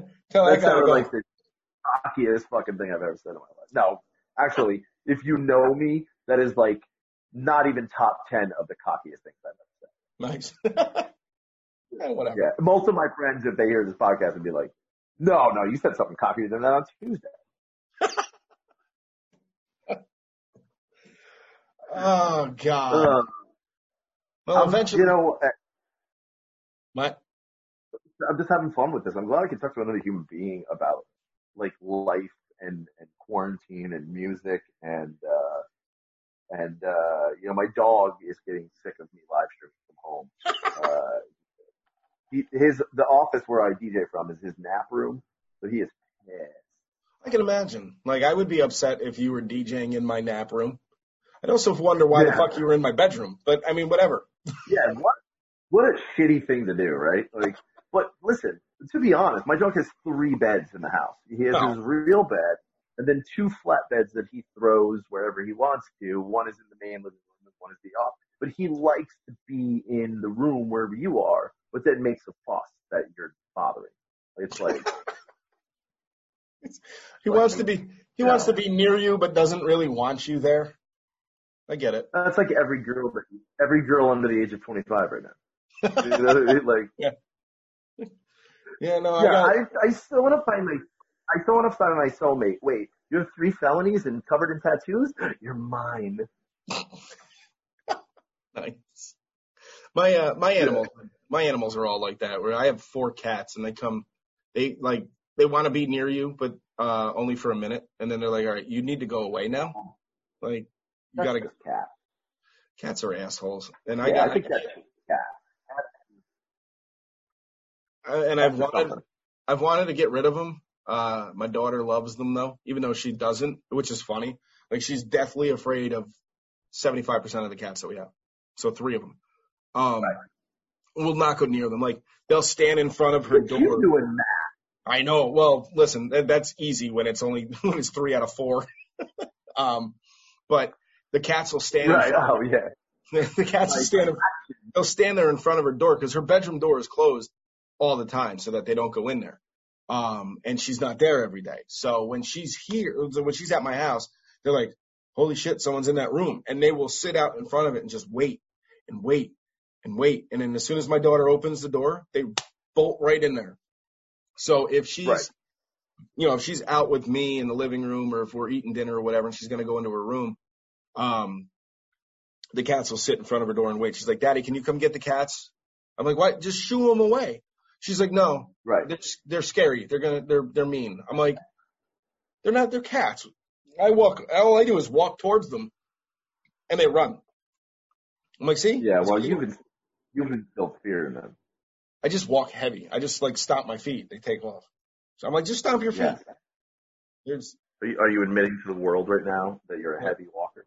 Only when I need to be. Otherwise, no, I'm not. There's a cardinal out. That's what you see me. Well, the people listening can't see me. I saw you looking weird. No, there's a cardinal out there out on the lawn outside the radio station. And for those that are spiritual, cardinals are usually signs of visitors, like an angel. We do know that. Yeah. So. Yeah. Yeah. No, that's always good. It's a big thing when I see a cardinal, because it's like I just feel like somebody's watching over me. Crazy story. Well, not crazy. Like, wow, holy shit, I can't believe it happened. But we were at the dance studio where we used to, Okay, so for everyone listening, Tony and I have a mutual friend, Dan Bruno. I've mentioned Danny a couple of different times on the podcast, and after he had passed away, we were at the dance studio drinking outside in the parking lot, because what else do you do at a dance studio on a Saturday but tailgate with dads? Yeah, so it is. Well, the crazy thing is, out of nowhere, within the last year and a half, they opened a brewery up the street from the studio called Fiden's. And I'm like, that's just quality marketing on your demographic right there. I was like, if this isn't a sign, although they do craft beers and IPAs, which was not Danny's forte. He was Coors Light or Keystone. No. But I'm like, if that is not a sign that Danny's watching over us, who opens a friggin' brewery right up the road from? Anyway, so back to my original story. Yeah. We're hanging out in the parking lot, shooting shit, whatever. We look over, and this was I think it was the beginning of the dance season after Danny had passed. And sure enough, dude, we look over by the dumpster, and there's a cardinal sitting on the dumpster. And we're like, unbelievable. Some of the dads knew what I was talking about. So we explained to some of the other ones that didn't really get it. That's a sign that it's a visitor. So. Yeah, I don't think everybody knows that. I thought they did, but some of them are my dad friends are not. I don't assume much about people anymore. Like doesn't hurt just to explain it because I just assume that you don't know. Dude, I watched a video the other night on YouTube. It's one of Joe Rogan's old stand-up routines. It's the de-evolution of man. And he's like, I don't know what we're gonna do. He goes, I don't know about you. He goes, I'm completely fine with saying, knowing that I'm stupid. He goes, but do you know how many people I meet that I'm way smarter than? He was like, he goes, good. He's like, what do we do if all the smart people die? He's like, what are we going to do? He goes, I don't know how to make shit. He goes, none of us are smart. We just use shit that smart people invent. He's like, do you know anybody that's invented something? He goes, if I've never met a person. He goes, if I put you out in the middle of the woods with a hatchet, how long before you can send me an email? Right. And I was like, I think we figured something out. That there's a lot of dumb people running shit right now. So, oh my God. Whoops. We voted for them. Whoops. Yeah, there's a lot of just political podcast. No, not at all. Because I don't want to. I have friends on both sides of the aisle, and I don't want to make any of them mad. Right. Never. I just don't want that. It breaks my heart though when I see people like having that big of a fight politically that like a friend of 30 years because of a political difference they can't be friends anymore. I don't remember what happened that we can't have two thoughts in our head simultaneously. Like it's not a possibility anymore. Like you can't understand that one person has a feeling about something because of where they were or where they came from or because of an experience that happened to them that is completely different from yours, but you don't just accept that and move on. Right. Remember agree to disagree? That was a thing. Yeah, that used to be a thing. It's not a thing anymore. Now it's agree to rip each other apart. Yeah, it's just we're just not gonna be friends anymore. Like you don't agree with me. And that's the big thing for me, like in a lot of ways, and that is why I do a little bit of what I do. I see just the world in a very tumultuous place right now. Mm-hmm. And I just believe that, the more of us, that really go hard at trying to, build things back up. I saw an old quote, and I can't remember exactly what it was, but from a poet and laureate and writer, Toni Morrison, I believe that's her name. And she was like, when everything falls apart, that's when writers and artists and producers, that's when they go to work. That's how civilizations heal again. Right. And it's like if you consider yourself part of that, in any way, if you consider yourself part of that, which you are and I are and a lot of other people, that's important to just go to work.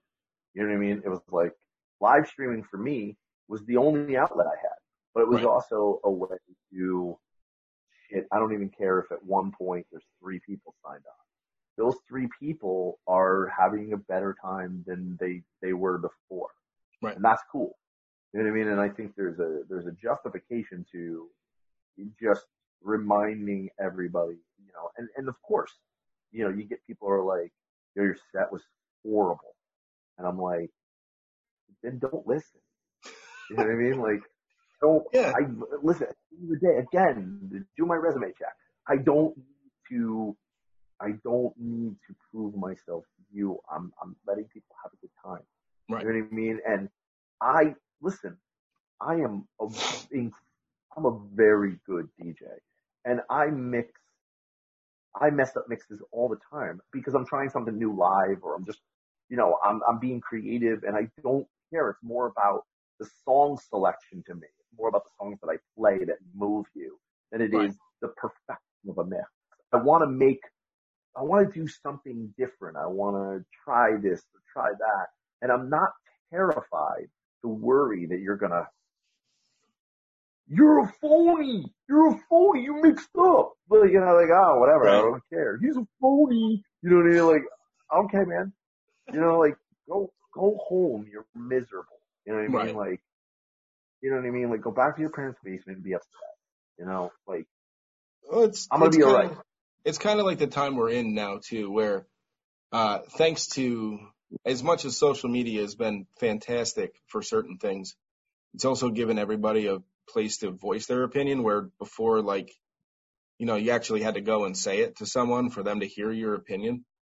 And it's a lot different. One of the podcasts I did with my buddy Rich, who's currently stationed down in North Carolina, was like, you know, it's a whole lot different for you to say something to me knowing repercussions are coming that I'm going to punch you right in the mouth when you say it. Correct. Keyboard warrior. Yeah. And that's the thing now. It's like, you know, everybody wants to critique everybody and, oh, you suck. I mean, even though that person who said you suck can't do it or thinks that they can but can't do it. That's one of the things that bothers me. I mean, I think we've gotten to a point. I mean, personally, not as a, you know, a civilization, but like you, me, certain people that have been doing it for a while. When people come at you in a different, you know, down the wrong lane and you know, talking out the side of their mouth, we just kind of go, okay, and keep it moving because, like, yeah, thanks. Sure. Like the guy that's telling you, your set was horrible. Like, well, thank you. I appreciate your input. Fuck you. Like, go away. You know what the best thing in the world is, and I've done this now, and this is my new thing. I do it a couple different ways. If you do it to me in person, I just go, I know, I'm fucking terrible. I don't know why anybody pays me. You know what I mean? And I just walk away because they have no answer to that. Like, they have no answer to that. And if somebody gets in an argument with me on like Facebook or Twitter or whatever, I just keep sending memes of people saying goodbye, like in different ways. And people become irate. They're like, what the, and they're screaming, and I'll just send another meme of a guy like waving goodbye. You know what I mean? Like, bro, like, you know, good vibes only. And it sends them, like, if you don't give people ammunition, what are they going to do? Right. You know what I mean? I think we should change, like, you know, a couple of years ago I said this, we should just change Twitter to Twit, because that's like what 90% of the people on there are. It's like, you know, some house mom that's gotten into Chardonnay at 1 o'clock and she's going to voice her opinion on something that she has no, like, ability to do. Some 16-year-old kid who's never lived and is like, you know, he's super, you know, he's going to try to say something super existential on Twitter. You know what I mean? And it's just like, whatever. You know what I mean? Or when the 16-year-old kid hops on Twitter and tells me how great and much better LeBron James is than Michael Jordan was, and I'm like, right?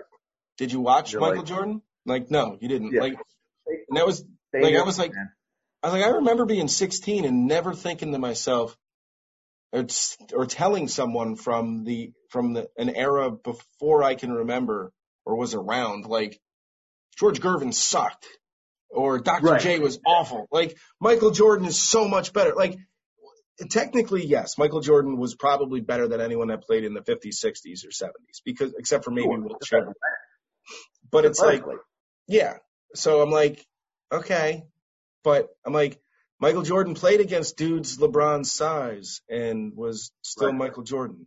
Like, he did it. He still did it. And now. Well, that's anything. You know what I mean? Like, we're gonna someday argue, you know, it's like the guy that's gonna argue, you know, like when our grandparents argued that Babe Ruth was the greatest baseball player. He was a 5'4", 230-pound fucking white guy who could barely run. You're telling me he's the best baseball player that ever lived? What are you talking about? That's ridiculous. I'll give him credit. He was swinging a tree. Yeah, sure. I get it. But like, yeah, like I use this a lot as an example, and I'm just like, you're always going to go to the age that person affected you, and that's what you're going to stick with forever. And I get that, but like at the same time, you know, just use rational thought. Like we were all lucky enough to see The Last Dance in the way that they did it. They could have put that on Netflix, and we could have binged it, and we would have been over it in a week, and no one would have talked about it. Right. And they went old school with it, where they put it on in 5 weeks, and we got to dissect it and talk about it. And really, in a way, what an amazing time that we got to see it, because we had nothing else. You know what I mean? Like, there is a silver lining to all of this is we have time. You know what I mean? Time to read that book you never wanted to, or time to catch up with friends you didn't have a chance to, or time to start that workout program, or time to do, whatever, to better ourselves, to just do things when we're always running so ragged. And like the way that they dropped this documentary was, you're not doing anything else. Yeah, right. Yeah. Although so, I think just watch. Because they pushed it up, because it was supposed. By the way, it was also, but it was also genius by Jordan, because he was like, I think some of you've been talking shit. Just a quick reminder here. Yeah, and I know it was supposed to come out, but it was supposed to come out later in the year, and it was like, let's drop it early, and I'm glad they did, because it was like, holy shit, So, but and after it, I consider myself the Michael Jordan of DJs. Not because I'm amazing, but I will definitely punch my team. I have no problem with that at all. I will punch my teammate right in the chest. Fuck it. Yeah, no, whatever. Then I'll like the one who gets it the worst in that documentary is poor Scotty Burrell. Like, you know what I mean? Like he hits on Scott Burrell so bad. You know what I mean? Like, just tell him that he shouldn't have even come to work. Now that it's all said and done, Horace Grant's talking a bunch of shit about it. Well. He's like, Mike was a liar. And it's funny because I did see something where it was like, they called it a documentary on the 97, 98 Bulls, but it was really about Michael Jordan. And he had creative control. He had creative control over it. But it's like, yeah, but Mike, if he's saying something about you, there's probably, like, you weren't on the Bulls anymore. Like, did you just not like Jordan after that, or are you just salty because you didn't win any chips in Orlando, and Mike retired, came back, and won 3 more without you? So. And there's no reason that Orlando team shouldn't have won. No. God, no. Yeah. Any Shaq and Horace Grant. And Nick Anderson. They had Nick Anderson, D. Scott. Not me. They had Dennis Scott. They were nasty. Like they had an extremely talented team that year. But if you watch that 30 for 30, you know what happened there. Penny got hurt, and they didn't want to pay Shaq $100 million, and the Lakers were like, "We'll pay you $100 million." Penny Hardaway's career was so tragic. Like, he was so good. Amazing. And he had the little penny commercials. We all remember the little penny commercials. Yes. Yeah. But, like, you look back at that, and that is, if that's not a lesson, you can be so close to it. Mm-hmm. And out of everything that's not in your control, it just goes awry. Right. Like, the moral to that is that you can't control anything, really. No. You can just get up every day. Thank God that you put your feet on the floor again, that you have health, you have a roof over your head, that you have family and friends that love you, care about you, and you go about your day and you work as hard as you can, because if it's that tractor trailer that's going to hit you, or, a giant pandemic that's going to come and wipe out your business, like, it's not up to you. You know what I mean? Like, yeah. So it's just the power of just being like, I'm just going to ride it till the wheels fall off, and who cares? And it's also kind of some insight as to why, like, some of these kids jump from high school right into the NBA or forego certain years of college, whether it be football, basketball, to get in there and get their payday. Because if you're a freshman or sophomore in college in, say, basketball, and you're going to go back for your junior year, you blow out your knee, your NBA career is shot. But if you pulled out, or you drop college and you jump into the NBA draft, you get drafted, make some money, whatever, and then get hurt, at least you got a nest egg if you're smart with your money. Listen, I mean, shit. The average career is what, 6 years maybe in the NBA, 3 years in the NFL, things like that. Like, unless you're LeBron, who's been playing since like '74, I think. Like, I think he was there when they merged the ABA and the NBA. That guy has been in the league forever, which is another thing that makes me laugh too when they go, well, he's got more career points in the finals or in the playoffs than Jordan. He's got more this, he's got more that. And I'm like, Michael Jordan went to college for 3 years too. Like Robert Ory has more titles than Michael Jordan. Are we ever going to do that? Are we ever going to go, well, Robert won 7 so he's better than Jordan? Be like, no. He just bounced around. He was like, I'm going to play for Houston and San Antonio. Big shot up. Yeah. Big shot up. But he did the thing that he did well, and people needed that, and he helped them win titles. Right. But he's not, you know what I mean? Like, he's not Magic. He's not Larry. He's not Kobe. He's not Wilt. He's not Michael. He's not the centerpiece. You know what I mean? Like, listen, LeBron is. Listen, LeBron's on the Lakers now, and it's a tough hill to swallow for me because I'm not personally a LeBron fan, but a huge Laker fan. And if he brings a chip to the Lakers, I'm all about it. Like, right. Because I think, again, think about it. The Lakers are basically every 10 years they own a decade. You know what I mean? Right. In the 80s, they owned the decade, not in the 90s. Michael took that. In the 2000s, they owned that decade and won 5 titles. And then now it was, Miami a couple times and, basically Golden State. But going into 2020, this was a new decade, and it's got LeBron and AD, and that was going to be, come on, they're going to win at least 3. Right? Maybe, but who knows? I mean, looking at the season that they were having this year, I don't see that. I didn't see them not winning the title this year. Which, I mean, I don't personally dislike LeBron. I get a lot of people going, why can't we just appreciate the greatness when we have it? And I'm like, I do appreciate that. I said, but my thing Absolutely. is, I think a lot of times what I look at and what turns me off is I think more or less kind of some of the ways that he's done certain things or just kind of carries himself in certain ways where I'm like I know Michael Jordan is an asshole. Taking the talents to South Beach, that rubbed a lot of people the wrong way. Yeah. And you know what? The stupid thing is he raised like $1 million or something for the Boys and Girls Club, and it was so overshadowed. Right. Yeah, I curse like that. The best things he does gets overshadowed by the way he does it. Yeah. But yeah, and that's a problem.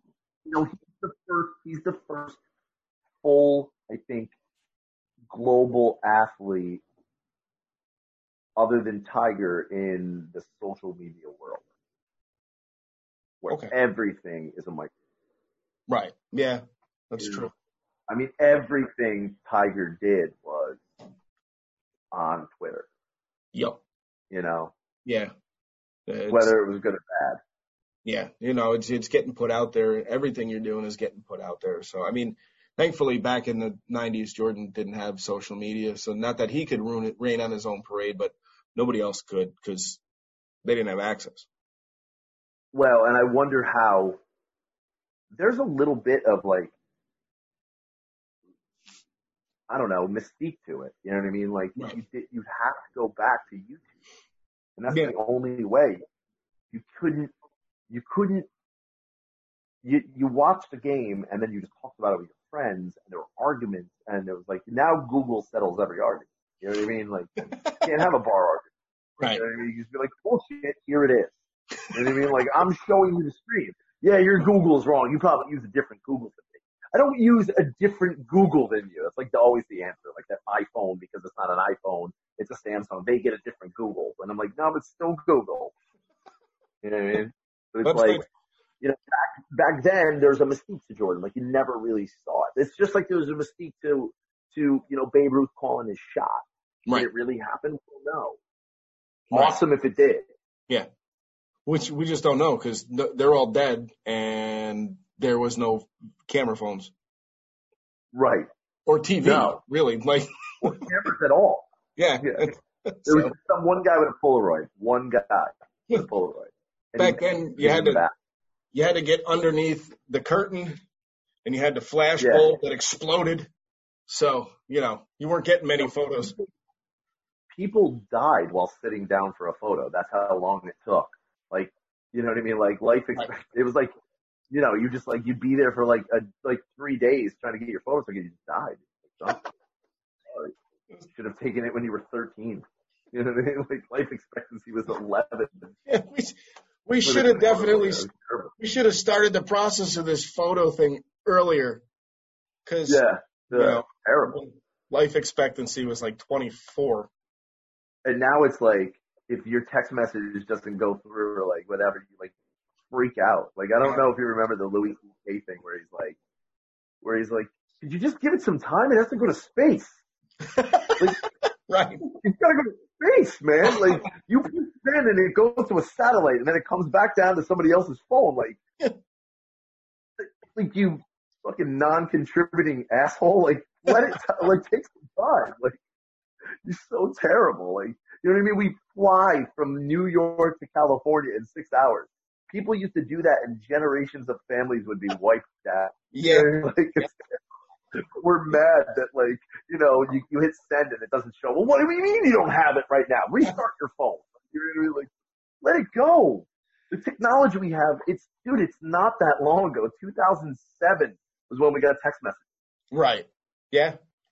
We had to push. It seems like it's back, but it's not. Back when we had to use T9, that was the shit.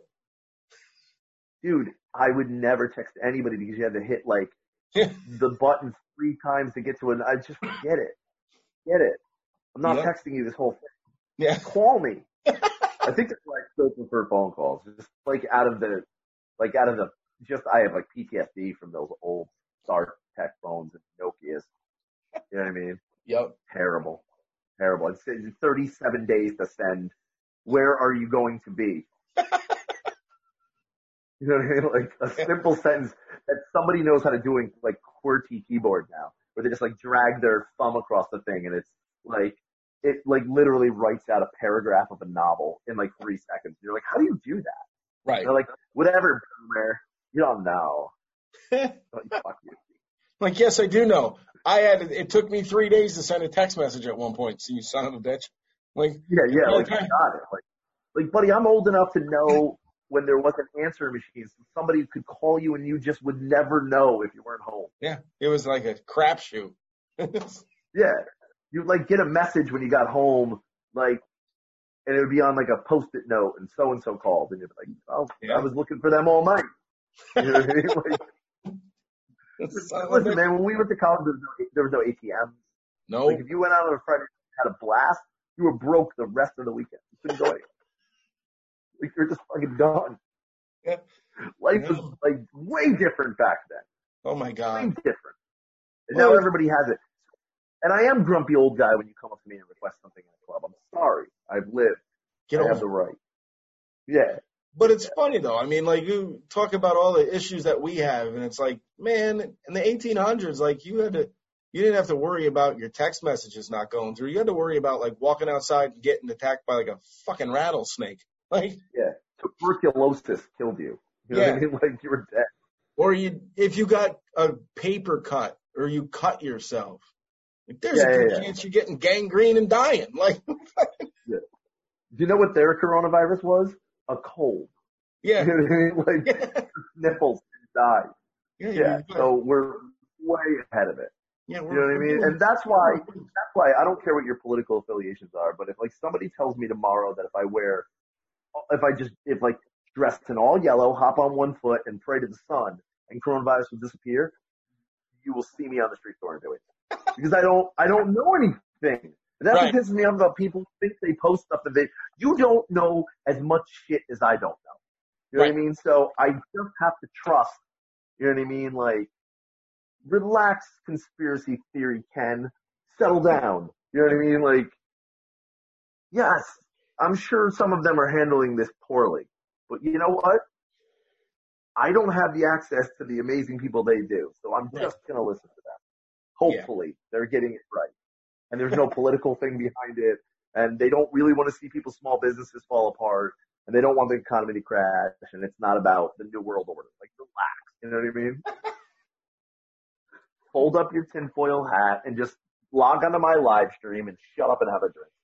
Yeah. And watch me DJ, bastard. All right. Listen, I'm gonna wrap this thing up here. Wrap it. I'm not gonna really rap. I don't rap. I'm not a rapper. No, I was thinking you were talking about wrapping something else up. I was gonna go somewhere with that, but never mind. I'm not going to do that either. Not here. I'm still at work. No. But Different podcast.